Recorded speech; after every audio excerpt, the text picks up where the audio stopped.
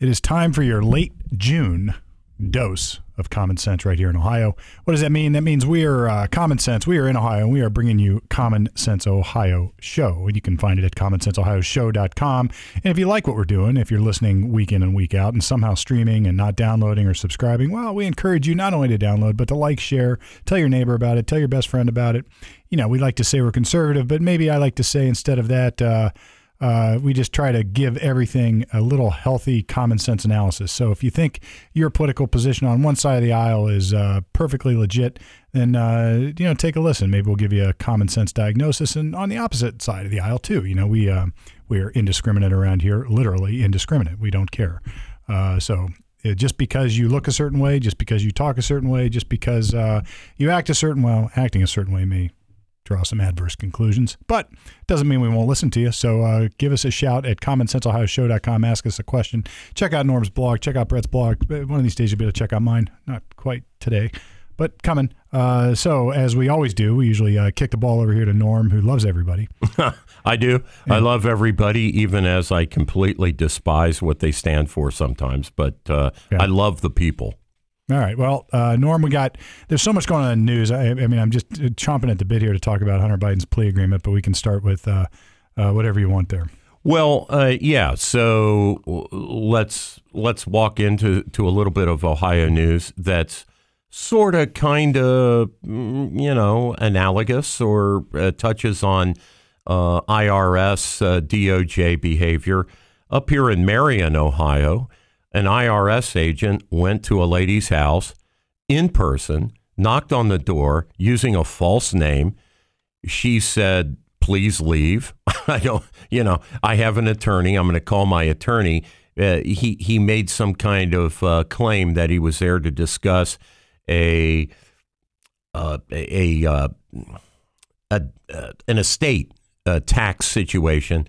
But after some discussion with her, it came out that he was really there to talk about some incomplete filings that she had made personally. At least that was his story. And she called her attorney. The attorney got on the phone with this guy using a fake name who was, in fact, an IRS agent. And the attorney said, "Go away. Get off the property of my client right now. You don't have a search warrant." And he said to her attorney that he had the right to go into anybody's house at any time he wanted to. Yeah, this is the brown shirt syndrome. This is exactly. But they don't do this to Hunter, do they? No. We'll get to that. But yes. This is what I call the brown shirt syndrome. By brown shirt, I mean like the administrative agency investigative forces. And, they exist at all levels, local or state and federal levels. And at the local level, I mean, those of us who hunt are very familiar with ODNR, Department of Natural Resources agents. And, there's a very interesting case law about those agents entering onto land while people are hunting ducks. This all happened up at the corn clubs up in Cleveland at one point. And what was their authority? Can they just go on anybody's land? Do they have to have a search warrant? Et cetera. And I don't like the decision out of the Ohio Supreme Court on that one, but this is maybe not analogous, but it just makes the point. Sometimes these administrative actors don't realize that they are operating within the same restraints constitutionally as every other law enforcement or government agent. They can't just walk into your house and start asking questions and searching. And the fact that this guy thought that is so insane. It's insane. Yet so believable that he would think that erroneously. So her attorney, the next phone call he made was to the Marion City Police Department, and they came out and threw the IRS agent off her property. Kicking and screaming, I imagine. Oh, yeah. They said, "We don't give a shit if you're with, the Vatican. We don't care what kind of claim you're making. You don't have a search warrant. Show us your search. You can't be on this property." Now here's the problem with stuff like this, because I've actually, one of my few civil trials in my entire career was a civil rights trial in federal court, and it was something similar where a children's services caseworker wanted to come into somebody's house, and the person said no, and they ended up getting assaulted a little bit, or some physical altercation happened. I can't remember all the facts and details, but these agencies think that they can just do this stuff. They really operate under the hat that they can do it. But worse, people who don't let them in get this label that they're crazy or they're obstructionists or they're conspiracy theorists or somehow you're a lunatic because you didn't want to let the IRS into your house to start poking around. And after all, Norm, you got nothing to hide. Why do you care? Right. That's the common reaction of other citizens is, well, gee, you could be reasonable and nice, give him a cup of coffee and invite him in and all. No, she did the right thing. She called her attorney. Now, here's the danger. She will likely be treated differently as a result of what she did there. And I'm not going to cast aspersions. I'm going to cast warning. Is that often that happens. I get police reports where so-and-so was uncooperative, would not let me in, would tell me blah, blah, blah.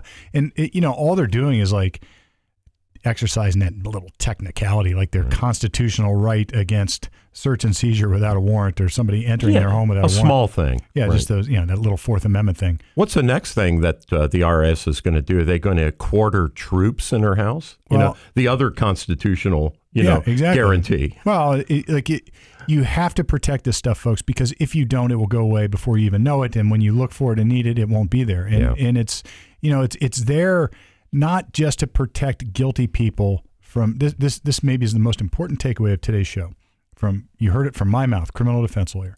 It is there not simply to protect guilty people from getting caught. No. It is there to protect innocent people from bad government actors. Let me say that again, bad government actors. Now, are all government actors bad? No, of course not. But look, power corrupts.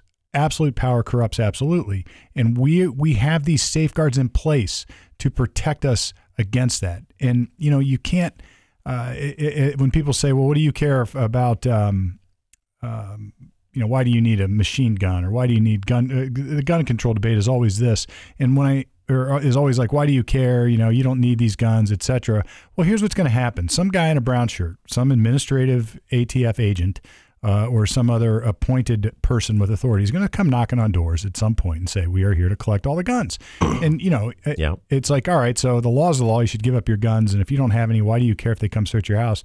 Because they are corrupt. They can get corrupt. And it's like, as soon as you create a fertile ground for that kind of corruption, it will grow. I promise you, it will grow. Yeah, this is as close to tyranny as I've ever heard of. I mean, it's for a guy to come representing the federal government to your front door and give you a fake name and tell you he has the right to come in your house willy-nilly without any kind of court order is outrageous. And let me look through your documents. Let me ask you some questions. Let me just, it's no big deal. Right. Well, the IRS, interestingly enough, this particular guy, the IRS agent who did all this encroachment on this taxpayer in Marion, Ohio, he then, because of the Marion City Police removing him from the property, he then filed a complaint with the IRS Inspector General against the Marion City Police Department, which I love that. I hope that gets thoroughly investigated because right now I want to go up and buy pizza and beer for the Marion City Police Department. This is insane. Yeah, those guys are heroes. If the chief of police or whoever authorized the cops to go out there and get this federal agent off of her property, God bless you. Look, God bless you. I have been around some big swinging, federal agents who think that they have authority to do whatever they have authority to do, and not all of them are this way. So but look, no, I think this is important. This is important to know. We are talking about the margins here. I really truly mean that. People are like, oh, ATF agents are guerrillas and they're blah, blah, blah. I'm like, no, not all of them. I've known plenty and they're all decent guys. I think it's like my dad used to say, I never worry about you, Steve, when you're going out alone. I worry when you're with the rest of your buddies. And I think that happens with the blue line sometimes. I think police officers can become corrupt to protect each other, or they band together, and I think that can lead to some bad decisions at times. And then you get other people who are just bad apples, racist apples, or just guys who think under their notion of righteousness, they can do whatever they want. Well, the IRS is doing some really dangerous stuff, and recently they have upped the ante by arming some of their agents. So now, oh my gosh. So now when an agent comes to the door of somebody who is incredibly, let's say, paranoid or secretive or very worried about their security, and they bring a gun to the door and the IRS agent has a gun, I mean, you see the potential for, obvious harm. The IRS recently did an armed raid on a Montana gun shop, and this has been all over the news. It wasn't the ATF, right? The ATF regulates gun shops. This was an armed IRS team that forcibly entered this guy's gun shop and started going through his business records. Why could they not, Steve, simply make an appointment like they showed up with this taxpayer in Marion, Ohio, and just said, listen, we want to audit you. We're going to come on such a date, and at such a time. Yep. Yeah, and show up with your briefcase, right, and your calculator. Why are you bringing send notice of an audit, produce documents, do whatever, subpoena documents. Look, exactly. Why bring a gun? Unless there's some sort of predisposition or some fact that would give you a predisposition to think, that may not be the right word to say it, some reason to think that this person the person you're going to visit is armed and dangerous. Right. You don't need an assault squad to go talk to somebody about their taxes. Well, and there's an agency of armed people for the federal government that know how to handle this. They're called the U.S. Marshals. So the IRS can work with them. Yeah, they provide security for those agents. Exactly. Why are they arming IRS agents? I think it's a big mistake. That policy needs to go away, because when you get an audit notice, you want to feel like you're dealing in a business scenario, nice and calm. It's all paperwork. Now, I guess I would say, again, if there is a reason that you should be armed, if there is other criminal activity afoot and you're going in under the hat of IRS, but you really are investigating other stuff, maybe there's an explanation for it. I don't know. Well, then bring the ATF and the U.S. Bring everything. Exactly. I don't know. But, I would want to hear more, generally speaking, but it does appear to be sort of fishy. Well, it is new to arm IRS agents. That's crazy. That has happened under Biden. That did not exist before. Isn't that nuts? Like under That's Biden, nuts. This is a perfect segue into Hunter Biden, because under the Biden administration, we have this notion that guns are bad. All guns are bad. I'm going to take those guns. You don't need your guns. Yeah. Guns. All the regulatory stuff. I don't care. Right. You shouldn't sell guns to people who don't get guns. We need better background checks. Right. We need all this stuff. And then Hunter Biden, and this is like, of all the things that bug me about this case, Hunter Biden's case, this one I'm bringing up first, because I represented plenty of folks, particularly during the Obama administration, who were charged with what I'll call regulatory gun violations, like shop owners who were screwing up their Form 2s or their whatever their paperwork would be. Right. And I worked with Derek DeBras quite a bit on some of the criminal stuff on these cases. Right. And I had a guy who was an engineer. He's just one of those dudes, like you probably know lots of them, Norm, who can work on stuff. Yeah. He used to build race car engines, in fact. There you go. And he took a hankering to fixing guns and was quite good at it. Had a machine shop or whatever. And he took a gun to his own machine shop and started working on it. And because the tools were better there than at the gun shop. And, he was indicted for this. Wow. And, did he break the rules? Yes, these were ATF rules, and he broke the rules, but he was indicted on it. And I was like, hold on, this is like this should be like paper problem. I mean, just, right. Now if the guy's committing other crimes as a result of doing that, so be it. Yeah. Now, like if he's the armorer for the Chicago mob, or something, and he's doing it, or he's taking guns off site to conceal other things. I mean, otherwise, just fix the conduct, educate him, and say you can't do this, dude, or even take his license. Who cares? Fine him, whatever. Right. But they wanted prison, and when I say they wanted prison, this is a guy who lived a flawless life. Yeah, was a middle-aged guy who just got into this late in life. First no time. prior record whatsoever. That's outrageous. Genius testing on everything. Yeah. Had worked on government defense projects. I mean, just a genius engineer, and they indicted him. Yeah. And they indicted him, and they wanted him to go to prison. They were asking for a prison sentence. For God's sake. Fast forward to Hunter Biden, who goes into a gun shop, and everybody who's griping about background checks, here's what happens. Anybody who's purchased a gun knows, if you haven't, you will soon. There is a background check. Everybody has to go through a background check. And the specific form is Form 4473. Yes. That's the one we all fill out. We fill it out. It used to be in writing, and now it's online most of the places. You type it into an iPad or something. Or, right. And it asks you a series of questions. And among the questions are you addicted to any narcotics? Or do you use illegal drugs? All right. And, are you a felon? There are a whole bunch of questions. Yeah. And that's one of them. That's a drug addiction. Do you have a drug addiction? And this is an important one because that is a firearm exclusion. If you say yes to that, it's a firearm exclusion. Now, you would ask who in their right mind would say yes to that, or who thinks they're really a drug addicted person. Well, it's not. And I can have some empathy for that argument because let's say you're an alcoholic and you drink every day, but you're still in denial. Yeah. So you can maybe say no to that and have some deniability. Right. You can maybe say no. I smoke marijuana, but it's medical or whatever it would be. You might be able to find some safe haven. But Steve, what did they find on Hunter's laptop? Right. They found him on crack, high, smoking crack. Well, snorting coke off a stripper's ass. Well, hang on. Right. In the same bit of film, he's also brandishing the gun. The gun, right. So he fast forward, he lied. Yeah, I mean, they have he said no film proof of him being an addict and brandishing a gun. And I'm pretty sure, I want to check my facts. I'm not positive, but I'm pretty sure he had been in and out of some rehab by then. So he was already diagnosed as somebody who was chemically dependent. Yes. So he lied. He just flat out freaking lied. He lied. And now he lied in a way that is the most egregious lie ever for anybody else under the Biden administration to get a gun. Right. So just if I can supplement, it gets even worse. But and yes. you're probably just about to say this, but just so we can bat this back and forth. So he got this diversion program deal worked out, and one of the very specific prosecution standards, and this is in writing, that has come out is that if a person is brandishing a gun, they will not do diversion under any circumstances. Right. Gun cases, typically no diversion. Right? I mean, that's typically but brandishing, what we run into. Brandishing. None. So there's two things that happened here that make this so bad. And look, I can sort of see. Look, I always tell people we don't need any more gun control. We have plenty of it. We need to enforce the gun control we have. Right. All right. So this is a perfect example of not enforcing the gun control we have. You have somebody who lied on their application for a background check to purchase a handgun. Right.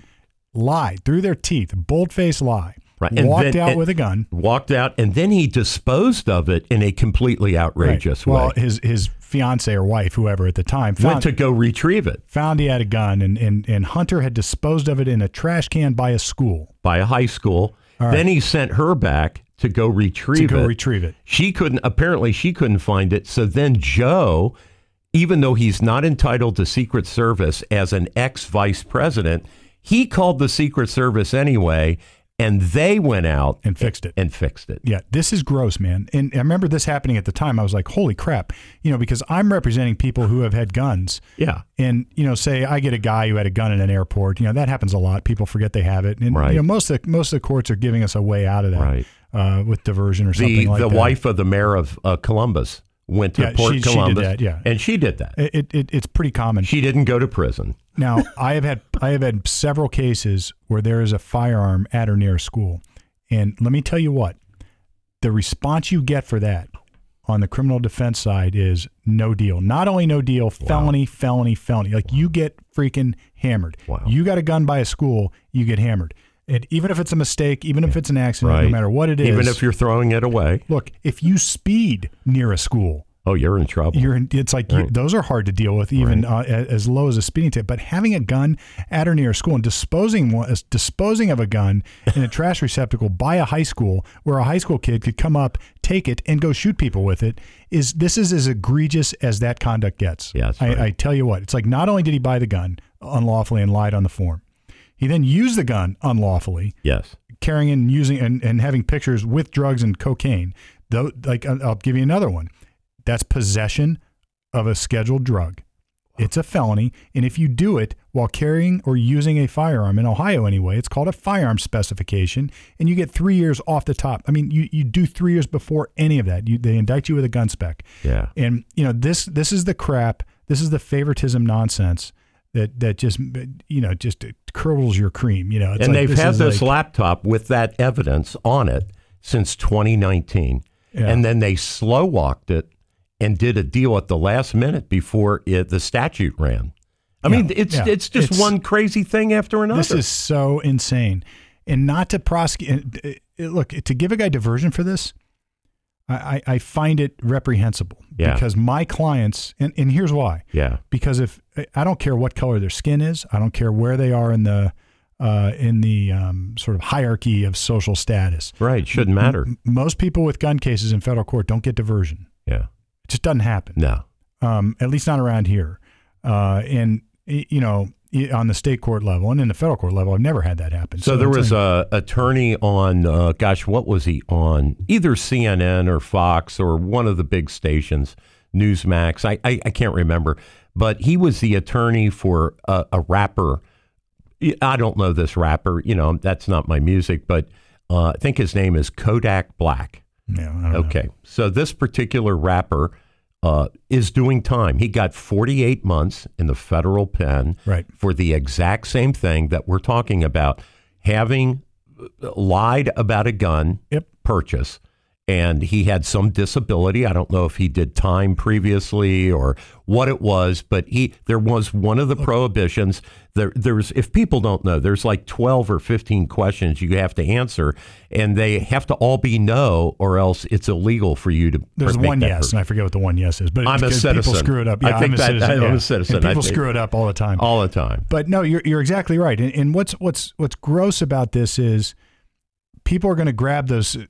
The people in Biden's regime, the left, is going to grab this and say, see the stats, more black people get convicted of these crimes than white people. Well, this is why, right? I mean, look, if you're going to send one guy to prison, or if your stance on this is no deals for everybody else, and Joe Biden's son gets a pass, and this, I guess what offends me so much is this conduct doesn't deserve a pass. He didn't get this gun for innocent reasons. He got this gun because he's a drug dealing, drug buying, and I'm not a drug dealer, I was just an addict. Well, bullshit. You had to buy it in order to get it, and that means you're engaged in trafficking. Yeah. And, if you're using it in that context, it's not for home protection, folks. No. You're using it for protection against other dopers. Yeah. And at least that's how I see this. Yeah. Or at least that's how I think the government, let me rephrase. That's how the government would see this in any of the cases I've worked on. Your colleague who you don't know him, but your colleague who's also a defense attorney, this guy for Kodak Black, the rapper, he said about your diversion comment, Steve, just to support that comment from another attorney, he said in his experience of being in federal court on various gun crimes over the years, he has never seen it in his practice. He's never seen it. Not. And he said, I would guess that diversion is granted in a federal situation less than 1% of the time. I've never had a federal diversion It's so case. rare. I don't even know if we have diversion in our local district courts. I don't even know if they do it. Yeah. It doesn't happen. Yeah, and that's even what misdemeanors. There's only like a handful of misdemeanors that I've had one, and it was a gun case. It was an airport gun case years ago. Yeah. But I got to tell you,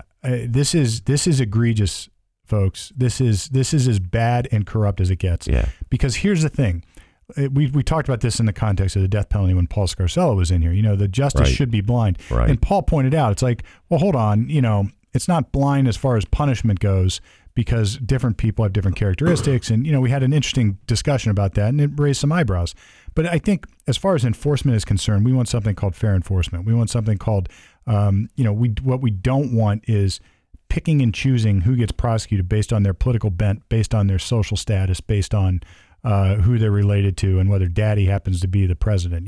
That's what this stinks as much as anything I've ever seen coming out of the federal government. This is probably a misreading by me, but this is just my common sense reading. But when I read the phrase equal protection in the Constitution, it also means to me equal treatment. I mean, that's how I read it. Well, that's what it does mean. Yeah. So if a law is getting enforced against you, yes, but not somebody else, yes, and there's no distinguishing characteristics, that's not equal protection. It's a violation of equal protection. Now, that may not set you free in a particular case, but conceptually, it's true. That's right. You should not be treated differently. And that's what we expect as citizens, is to be treated the same way on the same set of circumstances. So if I get a gun case like this one at some point and I go to federal court on it, like, what's my argument? Yeah. Oh, you're going to bring up Hunter. Yeah. Hell yes, you are. I want diversion. Why can't I get diversion? Why can't I get it? Right. Right. And, people would say that's oversimplified. And maybe it is, but it makes the point. Why does he get diversion? And then, beyond that, he has this other problem. So first of all, he owed like what, 1-point-something million in taxes? Well, the estimate keeps going up as they are able to document more and more of this bribery money. They're up to something like now 2.2 million that he owes.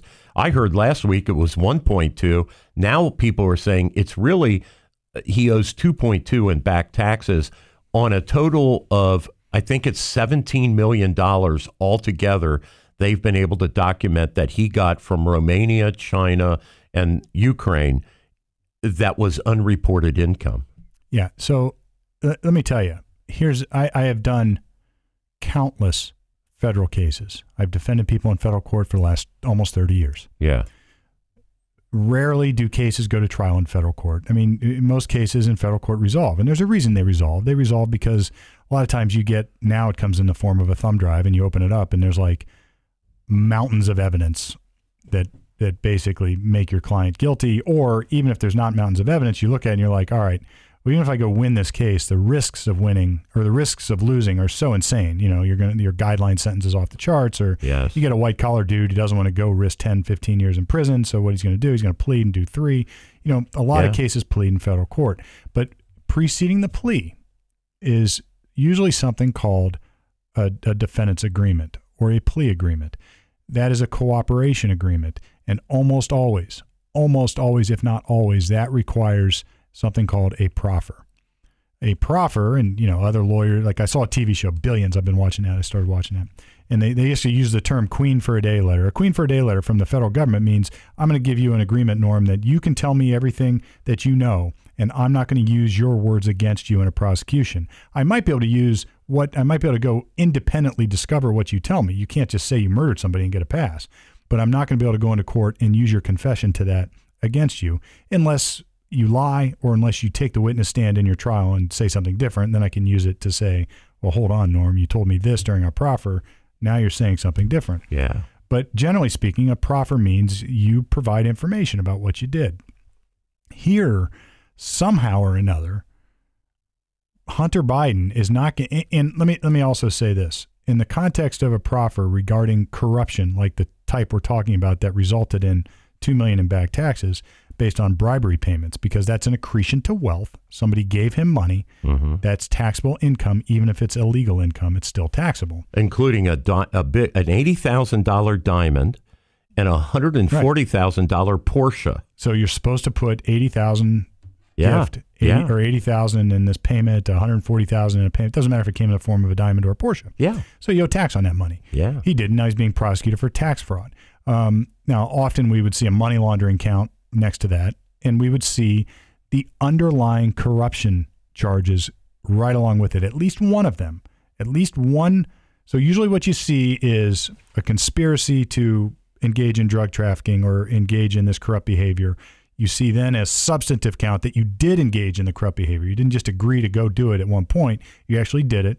And then you see what I'll call the money crimes, either an IRS problem or a money laundering problem. So those are usually what you see in a federal cooperation type of agreement. Okay. Here, all we got was the tax problem. Right.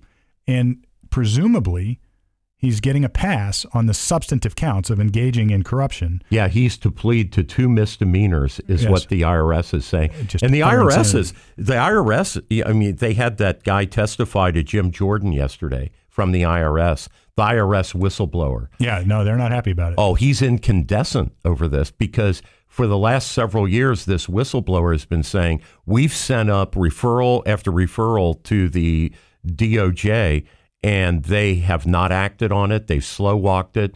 And he started to spiel off all the things the IRS knows and it's about. Gross, man. Oh, it's a ton. It's like Hunter Biden in the room with his dad threatening the Chinese people that are paying him money that if they don't pay. I mean, look, I'm not saying that's true, but it's certainly not something you overlook. Yeah. And the other part of this is if you're going to get a deal, especially misdemeanors in federal court on a plea agreement, I want everybody to know this. It doesn't just happen. You have gone in and you have proffered, and very, very rarely, if ever, would any AUSA, Assistant United States Attorney in Department of Justice, let you only tell them half of what you did. They want to know it all. You don't get to go in and say, well, I'm going to tell you what I did with the tax problem, but I'm going to leave out the fact that I was engaged in corruption and giving money to my daddy who's now president. Never in a million freaking years. No. You would have to make the prisoner's choice. You would have to say either, look, I'm going to go take my heat and protect my other people, or I'm going to snitch and give you everything. Yeah, I mean, hey, Steve, if it was Donald Jr. or Eric Trump, right? They would be in. I mean, come on. They would be in the vice. Exactly. They would be in the vice. Exactly. And it's not even them, not even Donald, but I don't even want to say that. It's anyone else. Yeah, it's anyone else. And I mean that. It's like, because I have a client right now that I'm working on. I'm probably going to go to trial in a federal case. And my co-counsel and I have discussed this. Like, look, we can proffer about some things and really help the government and try to get a deal. But if we do that, we're going to have to talk about these sort of other semi-related things that are no good. And we can't do that. We can't do it because we know never in a million years will the government let us give half a proffer. Let it go, right. They're like, no, we want to know it all. So Hunter's attorney, I don't know why he did this. It's kind of like Trump's interview with Brett Baer the other day. I don't know why he did that interview, but I don't know why Hunter's attorney got on, I think it was MSNBC or CNN, one of the two. And he has been quoted as saying they negotiated with the assistant attorney, U.S. attorney, for the last year and a half on this. That's probably about right. Yeah. But I mean, it just goes to show you it's been, the kind of money it took to hire that attorney, right? How many American citizens could pay an attorney to negotiate for a year and a half? Here's the thing. It happens. And I've got plenty of cases where people are paying me to do that. There's also, here's what's interesting. There's also a federal public defenders. So, to give you the contrary point, there's a federal public defender's office in almost every district. And I say almost because I think it's every, but I don't know for sure. Yeah. And if a lot of times what'll happen by DOJ policy, Department of Justice policy, somebody will get a target letter. You're hereby a target of an investigation. Yeah. And you can call the public defenders and they'll champion the cause. So it does happen. Like, people have access to lawyers. But I think the point you're making is the bigger point here that I think is important to note. There's been ongoing criminal prosecution, we'll call it, on Hunter Biden, presumably after a target letter was sent, and for the last almost 2 years, and nobody knows about it. And, I hats off to his lawyer because that's his job to keep that kind of stuff quiet. But, this has been you can't tell me that some media source didn't catch wind of this. Oh, sure. You can't tell me that what a bunch of horse shit. Right. It just is. So they're waving the bloody shirt right now on the lefty media. The lefty media is saying, see, there is justice. It's equal for all because Hunter is having to plead guilty. He's finally taking responsibility. And poor daddy. Yeah, and poor dad. He loves his son, and isn't this tragic? And they are spinning this thing, so opposite to the treatment that any other U.S. citizen. And they won't admit it. They won't admit it. And they keep saying, well, there's no evidence from the Republican claim that there's two systems of justice. Right. Two-tier system. But you know what? Then they're saying in the next, they're saying it out loud. If they think there's two systems of justice, they should look at what happens to the poor people and the minorities. I'm like, yeah, that's exactly the freaking problem. That's exactly the point. That is the point. It's not just that Trump is being treated differently or that his son would be treated differently. It's that everybody else is being treated differently. Everybody else, right. Right. And if everybody else. Back to the show Billions I'm watching, it's like, there's this sort of overzealous a U.S. attorney in New York going after a hedge fund guy.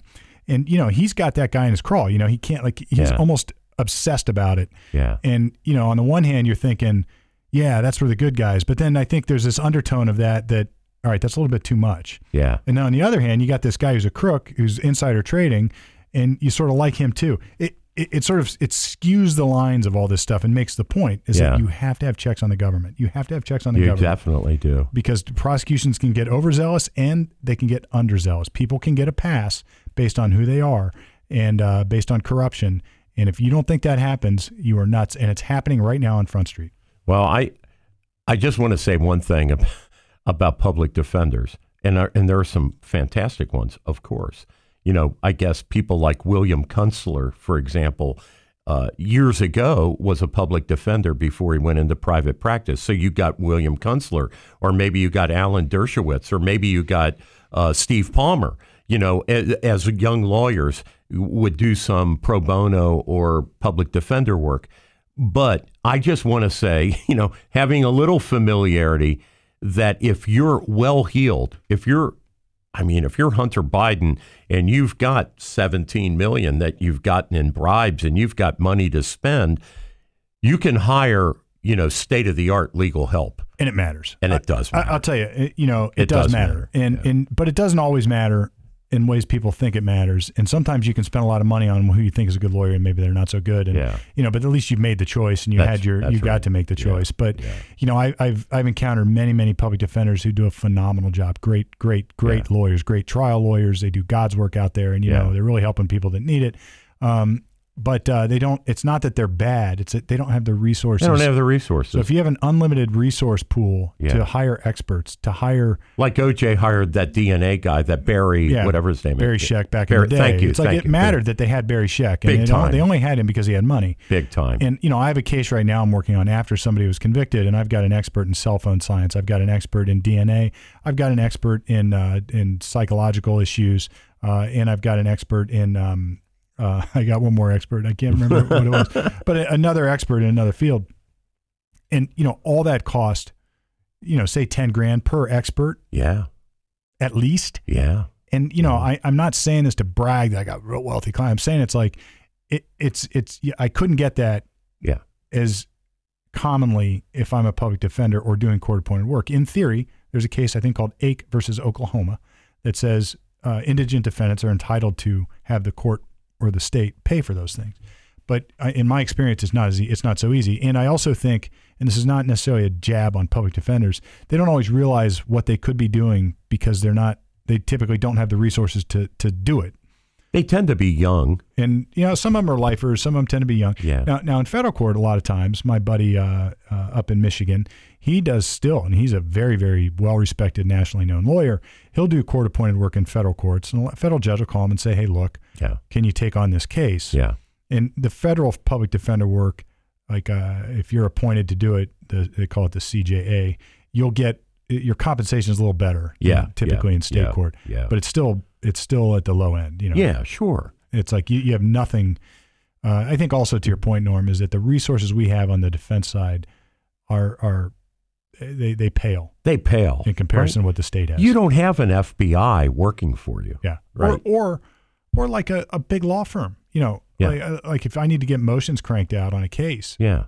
I have I have 1, 2, 3, or 4 people. Most defense lawyers are like that. Yeah. There's some big firms that get involved that have some resources, but it's not close. No. It's not even close. No, you don't have a private investigator on staff, all the stuff that a gigantic firm would have. They have. Or the federal government. Yeah. I mean, they just have people. So, all right. So we were talking a little bit about the death penalty and did a whole show with Paul Scarcella. Yeah, Paul Scarcella. It did his name right. So this is a little emotional, and I want to say that up front. So this is an impulsive reaction, and you will rightly tell me, Norm, we have a system. This guy needs to go through the system. But if there was ever an occasion in recent Ohio history to use the death penalty, it's this scumbag in Claremont County who hunted like they were game, hunted his 3 sons and killed them. And they found him there waiting for the police when they showed up. And the sheriff in Claremont County. Like the most dangerous game type thing? Like actually. He hunted, and the youngest one was 3 years old. Oh, my gosh. And I think the oldest was 10. So these are young children. Guy's got to be out of his mind or super evil or a Satanist. I don't know what he is.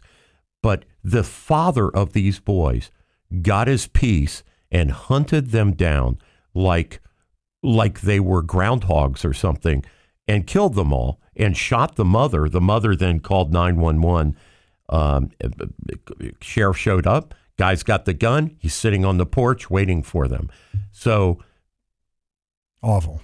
Hey, fry this. Look, I mean, like any case, death penalty. I need to know more. I know. I know. So on the face of it, it certainly is one that you would think would qualify for a death specification in an indictment. Yeah. And then the government's going to have to ask, is it worth pursuing it based on the time, based on the money, based on everything we got to go through? Yeah. If all this is true, he's never getting out of prison anyway. And then, I think he's 32 years old. Yeah. I mean, this will be life without parole. And assuming all these facts are true. Yes, it'll be life without parole, with one exception. He might be insane. Yeah. I mean, maybe he doesn't know right from wrong and was unable to control his impulses. I don't know. Yeah. But this certainly rings like a case that you would say, all right. it's sort of like pornography. It's like you don't know, you can't define it, but you know it when you hear it, or you know when you see it in this situation. Or as Paul said, some people just need killing. Some people just need killing, and this may be one of those guys. So this one sort of like hits your guttural response, like, all right, fry this guy. Oh, come on, now, man. On the other hand, I have to sort of take a step back and say I have to resist the urge to say just fry this guy. I know, because you're a good guy, Steve. What are the standards that we're going to use to fry this guy so we end up not frying somebody else who you don't think that about? Or maybe some person thinks that about this guy, but maybe not the other guy.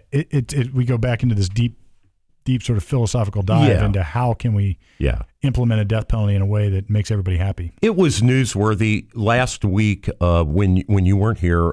Brett and I talked just very briefly about this case, and I wanted to bring it up with you because you're going to say all the right things. And I agree with everything you just said. Of course, he deserves the full constitutional suite of guaranteed protections under the law. But I'm just saying, at the end of the day, cook him. Yeah, dude. I will say, sir, I love you as one of God's creatures. And now the lights are going to dim as I pull the switch down and fry your ass. Now, here's what's interesting. I would represent him. I know you would. And it's and you'd give him a vigorous defense, which he deserves. Yes, I would do that. And I would do it for all sorts of reasons. But it's I when I pick juries, I ask this question. It's like, what do you think? Actually, you know what I've been doing lately? I've been playing Family Feud. Like, all right, we're going to play a little Family Feud. Okay. 100 people survey, top 5 answers on the board. Here's the question. Okay. And I forget how I phrased it, but it's something like, what is the number one question that criminal defense lawyers have to answer? And then I just get hands out of the jury. And, you get all sorts. One is like, how much does it cost? Or can you get me out of this mess? Or whatever it is. But inevitably, the number one question, at least the way I'm playing it out in my scenario, is how do you represent those guilty people? How can you represent all those dirt balls? Oh, yeah. Or those people who are clearly guilty? Right. And, the point I make during voir dire is like, well, that's not so hard. That's actually, everybody wants to know that, but that's easy. Those are the easy ones. What about the people who aren't guilty? What if you're representing somebody who's not guilty? Because everybody, when they say, how do you represent those guilty people, there's sort of an implicit thought there that everybody you represent is guilty. Right. But what if they're not? And then it usually gives people pause. And I'm going to say this here too. It's like, what if there's something else with this guy that we don't know yet? Yeah. And that's what we need. That's why you have a lawyer. Right. Yeah. And I don't know anything about this guy. I just want to say that. So, you're right. What if he's a Down syndrome guy, or what if he's in some other way mentally, and I use this as medically retarded? Yeah. Okay. You're right. I don't know those facts, and those do have a bearing. It matters, right? Yeah, it matters. Does matter. So you would say he did all these horrible things, but maybe he had a brain injury as a kid and he has no impulse control left. And you would still say, well, that doesn't mean he gets to go hunt his kids. Of course not. Of course not. But it might weigh one way or another about whether you want to impose a death penalty. That's right. Yeah. That's right. So. And I totally agree. It's just I want to give you another thing in Ohio that we have talked about a lot on the show. The DOJ, FBI is asking for 16 to 20 years for Larry Householder and Matt Borges, former head of the Ohio GOP, on that energy bribery case. Yep. Where they were convicted in March of getting, I think it was $60 million was committed in order to pass certain legislation was the charge, and they were convicted of that. Yep. So we'll see. I don't know if the sentencing is today. I don't think there's a news update, but that's what they're looking at, 16 to 20 years. Yeah, that's a huge number. That's a really big number. And Larry's an older guy. I met him one time at a fundraiser, believe it or not, where former Governor James Rhodes was the featured guest. And I really went to see Governor Rhodes because it was only 6 months or so before he passed away. And it was, he was in a wheelchair. It was one of the final occasions to actually meet a pretty legendary governor. Well, in here, you sort of think, I guess my comments on this is when people, I used to be guilty of this, no pun intended, when I would talk about sentencing. It's like, 15 years, that doesn't seem, that's a huge number. That's a huge number. 16 to 20 years is a huge number. Yeah. I mean, that's a huge number. And I don't know if that matches what he did or didn't do, but. For people don't know, just, Larry Householder is a former Speaker of the House of the Ohio General Assembly, just so people know. And he got caught in a pay-to-play scam with, what was the energy company up in... was it First Energy? First Energy or something like that. I think it was. So, I don't know what the sentence ought to be. Generally, federal sentencing is dependent upon a couple of things. One would be whatever the statutory minimum is. So most federal statutes or laws prohibiting conduct will say, here's the range, like 5 to 20 or 10 to life or whatever it would be. Some is life or 20 to life. And then you have something called the U.S. Sentencing Guidelines, which used to be sort of the end-all be-all. If you guideline, there was like this algorithm of factors that you would plug your guy in, and then on the other end they would say, all right, 60 to 72 months. And then, but now those guidelines are only advisory. They're not mandatory anymore. You don't have to follow them. So I don't know where the guidelines fall in this. Usually the guideline calculation in a financial crime is dependent upon the amount of loss, how much money was at play. And I'm sure there was millions and millions, so it's going to be high. So yeah, for a householder, 16 to 20 effectively is a life sentence. Yeah, that's a big number. Yeah. I don't think he deserves 16. For whatever my take is, I can't say he's not guilty. I don't think he's innocent. I have no idea. But either way, let's assume he's guilty of this. 16 to 20 seems too high. And what kills me about this whole case, which I've said before, but some people may not listen to our older shows. They won't know this. But they let the executives at First Energy completely off the hook. When I say the prosecutors, because they turned. Yeah, they snitched. They snitched. Yeah. Right. So they get a pass. And I think I compared this to a prostitution charge. This is like where the Johns get off if they tattletale on the prostitute. So they are definitely half of the crime, right? They're getting nothing. Yeah. But the legislators who took their money. Oh, and there's some justification for that. I mean, these people hold a position of public trust. They have a public office, so that's going to be the response. That's now, true. That's true. On the other hand, 16 to 20 years is a big number. It's a big number. That seems like an overreach. Especially when your co-conspirator, the people who gave you the money, get nothing. Right. I would think. I mean, there's not much equity there. Like here, and this is the problem. This is back to to take it full circle. In a federal defense like this, usually if you go to trial, you're putting a lot more on the table than you might be comfortable risking. Because if you lose a trial, you're losing on everything, and now you get a recommendation like 16 to 20 years. Where if he took a plea agreement, it's probably like 5 years. Yeah. So, and you would say, well, aren't the facts the same? Well, yeah, but that's just how it is now. Yeah, so that's how it is. And there's been a lot of pushback on that in the sort of the criminal defense advocacy realm about we call it a trial tax. If you decide to go to trial, your punishment is astronomical and on the same facts as if you would have just pled. And because the courts, the judges, the system likes to discourage trials. So it's extortionate. That there's been claims of that. Yeah. There's been, in fact, that word has been used. So I'll bet. Yeah. I mean, I can see that. Columbus, man, some more crazy Ohio news. You may have seen this, Steve. This guy needs you.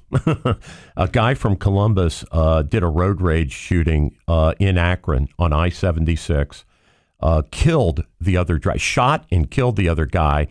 The guy's car went out of control, hit a wall, and he died. So this Columbus guy, I don't have his name, is sitting in a Summit County jail, in the Summit County jail. Okay. Wow. Yeah. So you and I talked about guns. This is exactly what we talked about. Yes. Remember when constitutional carry, or quote constitutional, because that's not exactly what it is. Yeah. When that started, I was like, man, the thing that worries me the most is a conceivable road rage scenario. Abuse. And here we are. Yeah. Abuse. Because it's like that's an opportunity crime. Yeah. It's like that's a hot blood type crime. You pissed me off. I've got a gun in the glove box. Yeah. Oh yeah, mother effer. Here we go. Right. It's like, because I've had so many road rage cases. It was huge back. I don't know. Maybe it's people have settled down, but now it seems like they're coming back. But I'd say, or maybe more aptly described would be the government took a stance against road rage about 10, 15 years ago, and I had a handful of cases. Yeah. And guys are getting out of their car with bats, and it's like chasing people down and ramming them. Yeah. I had a guy I represented that rammed another car at some high speed. I mean, it's insane what people will do. Right. It's like people become out of body. I do one of two things, people. I either slow down and pull over like at a rest stop and let that semi who's right on my bumper go by. Now, I'm a race car driver, right? I know how to be aggressive. I know how to do a pit maneuver. I could tag somebody's car and spin them out of control on I-71. I would never do that. I have the ability to do that, but I hold my emotions in check. Your hands or feet are like lethal weapons in the car. Yeah, man. You're I'm like Bruce Chuck Lee. Norris. My hands are wet, whatever. But you know what I'm saying? Like, No, I of course. either put the foot down and accelerate away from the crazies, or more typically what I do is I just back way off the situation and I tell myself, do I really need to get to where I'm going 10 seconds sooner, than I otherwise would have in order to stay in this gaggle of really angry other motorists? No, I don't want to be in that gaggle. I'm going to back off. I'm going to get out. Right. I'm going to turn on my Celine Dion, or it's so funny. or Kenny G. It's like, and chill out. I think we all at some point or another have felt this. Where I remember driving, I was going up 71 towards Mohican area exit or 95, so exit 151. Yeah, and I was all of a sudden somebody comes up and sort of like checks me, like somehow, and I must have done something. Yeah, right. Without maybe they were in my blind spot and I didn't realize it when I changed the lane. I have no idea. Yeah, so they're going to punish you. They came after me to let me know that somehow, and it was more than just like a middle finger. Usually when somebody gives me a middle finger, I just wave at them usually, right, and me smile. Too. Yeah, because I think it's funny actually. Yeah, it is funny. But this one got me. I was like, you mother, and it's like for like a minute, maybe it's probably more like seconds. I hit the gas pedal, and I was going, man. I had that flash, and I was your just blood like, was boiling. And then I thought to myself, what are you doing? Like, Exactly. What's the end game here? What am I going to do? Pull over at a rest stop and fight this guy? Yeah, right. It's stupid. It's stupid. So I just, I encourage people, think with something other than your sexual organs. Think, use your brain. Rage. And now that there's guns in the car, that is my biggest concern about guns in the cars. Ubiquitously. It's like, you get, because that kind of rage happens, and it's probably what happened here. We're guessing. Well, and we see it in bar shootings all the damn time. There could be a little piece of paper taped to the door, just like the Ohio Revised Code is just paper too, right? So just because you pass a law or put up a little sign that says, none of the customers can enter this bar with firearms.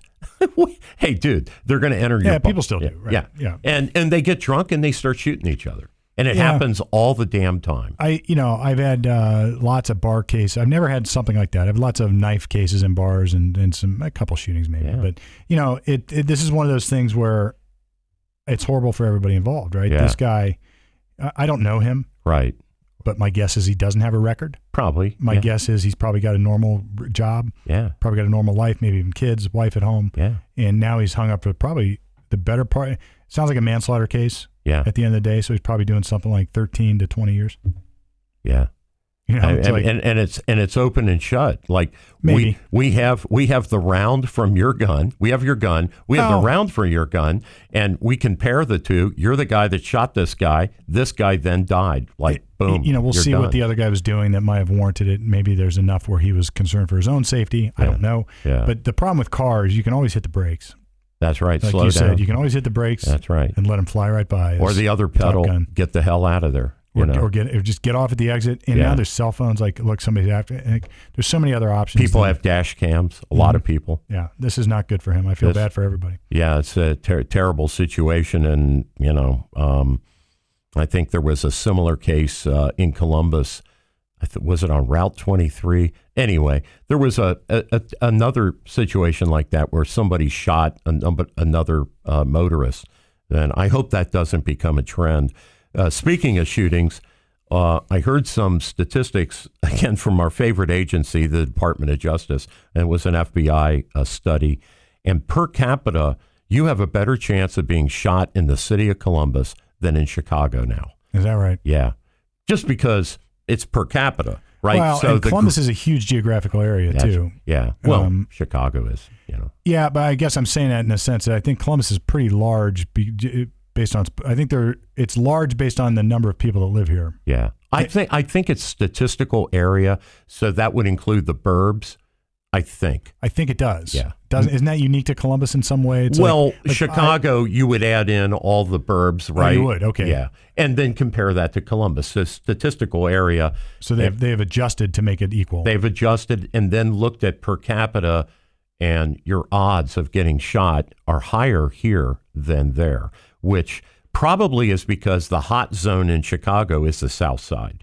Mm-hmm. It's downtown and then south of downtown. And then there's lots of other people that don't live there. Yes. So, yeah, I got you. Yeah. All right. Well, that's my guess. It sucks. It sucks. I mean, it seems like every time you turn on the local, I rarely turn on local news, but there's almost always a shooting or something on TV. And they called off the curfew, a couple of weeks ago on the short north, and that's no solution. You need community policing down there. You need cops walking on the sidewalk. Yes. I mean, come on, guys. Yes. Get on your bicycles and ride and all that. They're not going to do it because they're going to be held accountable for anything that happens, That's right. no matter what, and they're feeling like it's unfair. So now we've disincentivized community policing. Yeah. Like, great. Congratulations. Good job, City Council. you rocked that one right to death, literally. Anything on the sub implosion, Steve? Man, I got to tell you, it's like, I'll say this. I've seen some of the memes and some of the jokes and some of the other stuff. Terrible, man. I feel horrible. Like, this bothered me when I first heard it. I'm just like, and maybe it's because, isn't it like your worst nightmare? It's like being buried alive. Big time. And, right. You know, it's so helpless. Right. I hate to say this way, but I hope if they had to die either way, I hope it was like a quick implosion and they all died immediately. Right. Like this, the theory being this carbon fiber, especially the viewport, was not certified by an engineer for that 2.5 miles down, which is 6,000 pounds per square inch pressure. Think about that. And this guy who ran Ocean Gate is said, and there was litigation over it, he wanted it certified. The engineer would not certify it, and he sued, and there was a settlement made.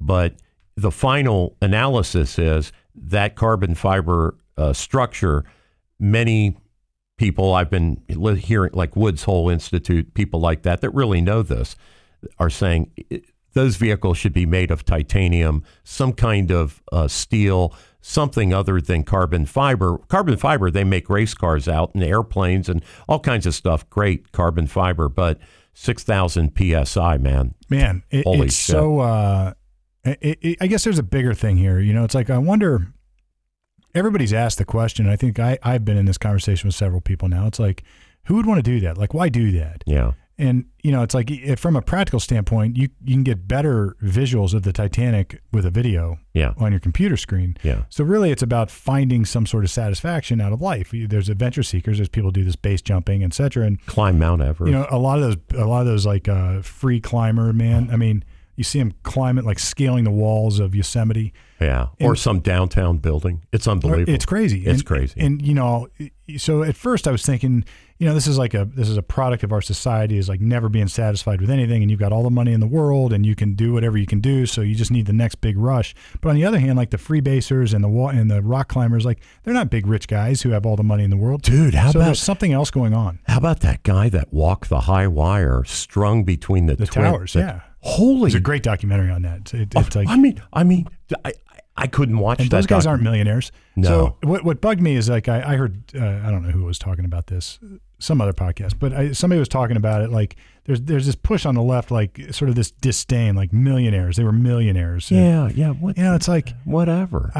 There were people that died, and you know, maybe you could say I would never have made that choice, but they made the choice and they died. I think it doesn't reflect anything on any politics. No, the guy from Pakistan took his son.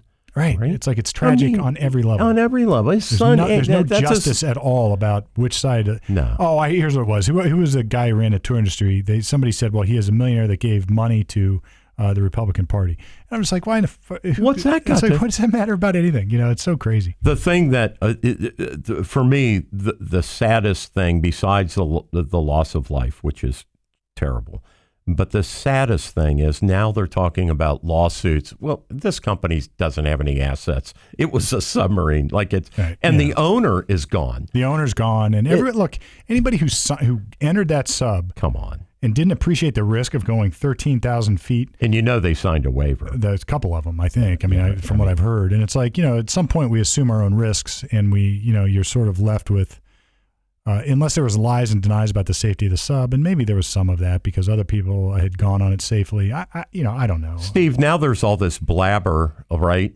about, well, we need to regulate, we need to have. Well, that's right. Now we're going to say you can't. Who's going to say that you can't do that? I would much rather have a society where you're permitted to do these things. Hey, than people have rowed boats across the Atlantic Ocean. Right. Look, you can do stupid stuff in the world.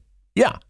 Right. Like if you're going to say you can't do this, then understand the power leverage you're giving people if you do that. So it's like, I get it. Remember, do you remember that flight? I think it was the Gossamer Albatross, I think was the name of the airplane, and it was solar powered, I believe. No, it was the one that wasn't solar powered. So it had engines, but they just sipped the gasoline like at a very, it basically was a glider that like flew at some super high altitude.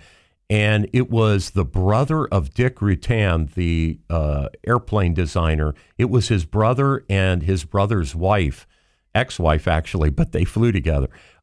They went around the world. And I remember when he landed, and I think maybe Reagan was president. This goes back many years. And I think when he landed at Edwards Air Force Base, after circumnavigating the world without refueling, right? It was a around the world trip in an airplane with no refueling. And went through storms and all kinds of stuff. And when they landed, the thing he said, Steve, you would love this. We didn't have to fill out a single government form to do our flight.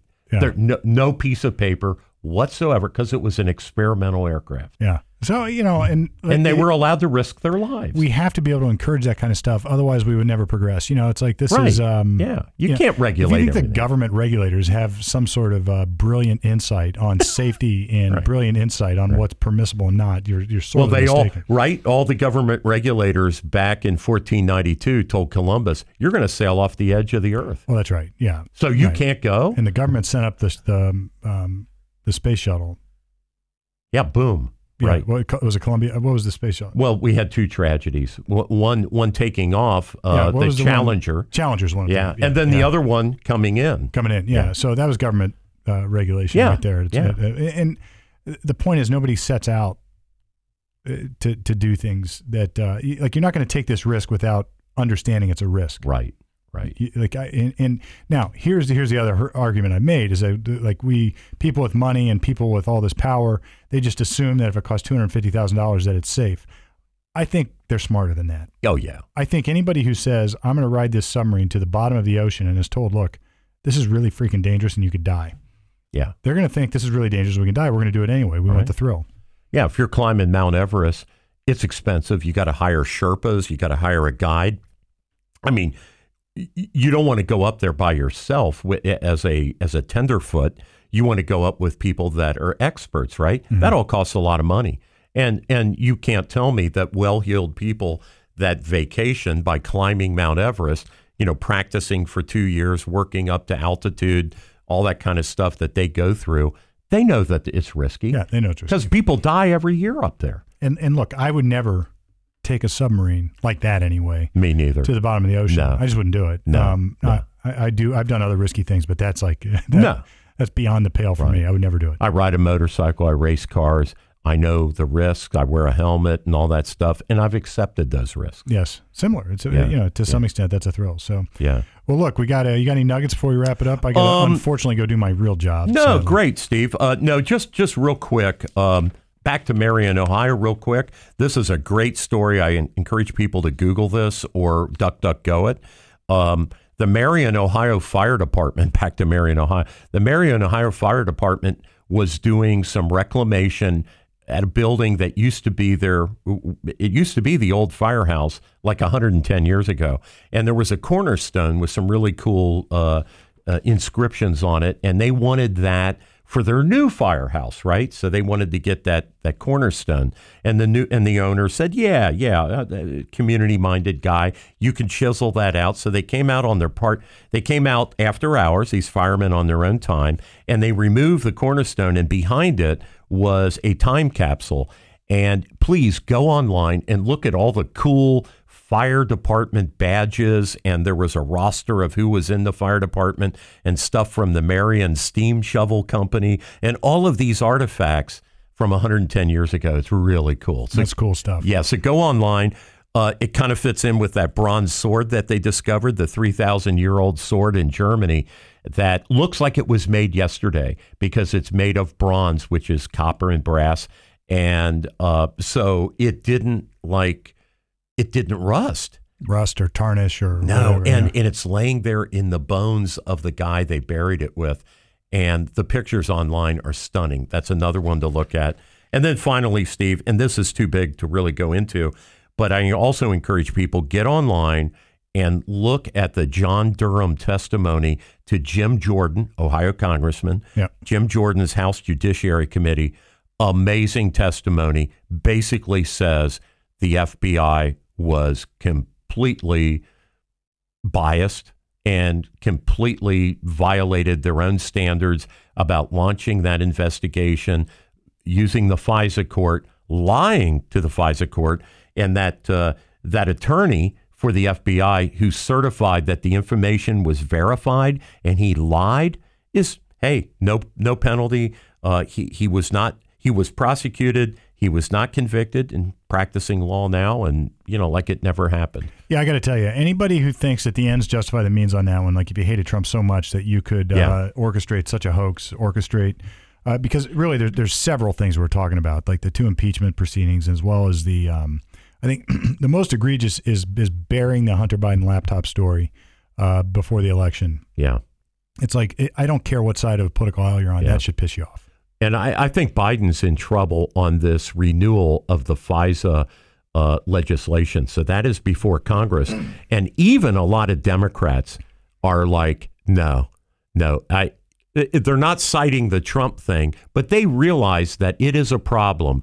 I believe 250,000 occasions have been documented where the FBI or some other agency has gone in and used that special exception that allows you to spy on American citizens if they're in communication with a foreign national.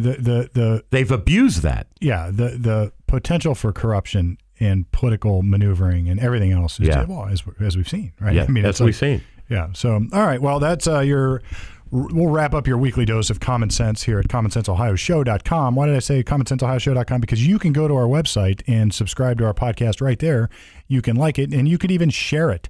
You can check us out on social media platforms. Soon, I promise you soon, we will be on video where you'll be able to watch it live stream, maybe, or at least almost live stream our episodes right here from Studio C at Channel 511. So Common Sense Ohio coming at you right from the middle without Brett today, but he'll be back at least until now.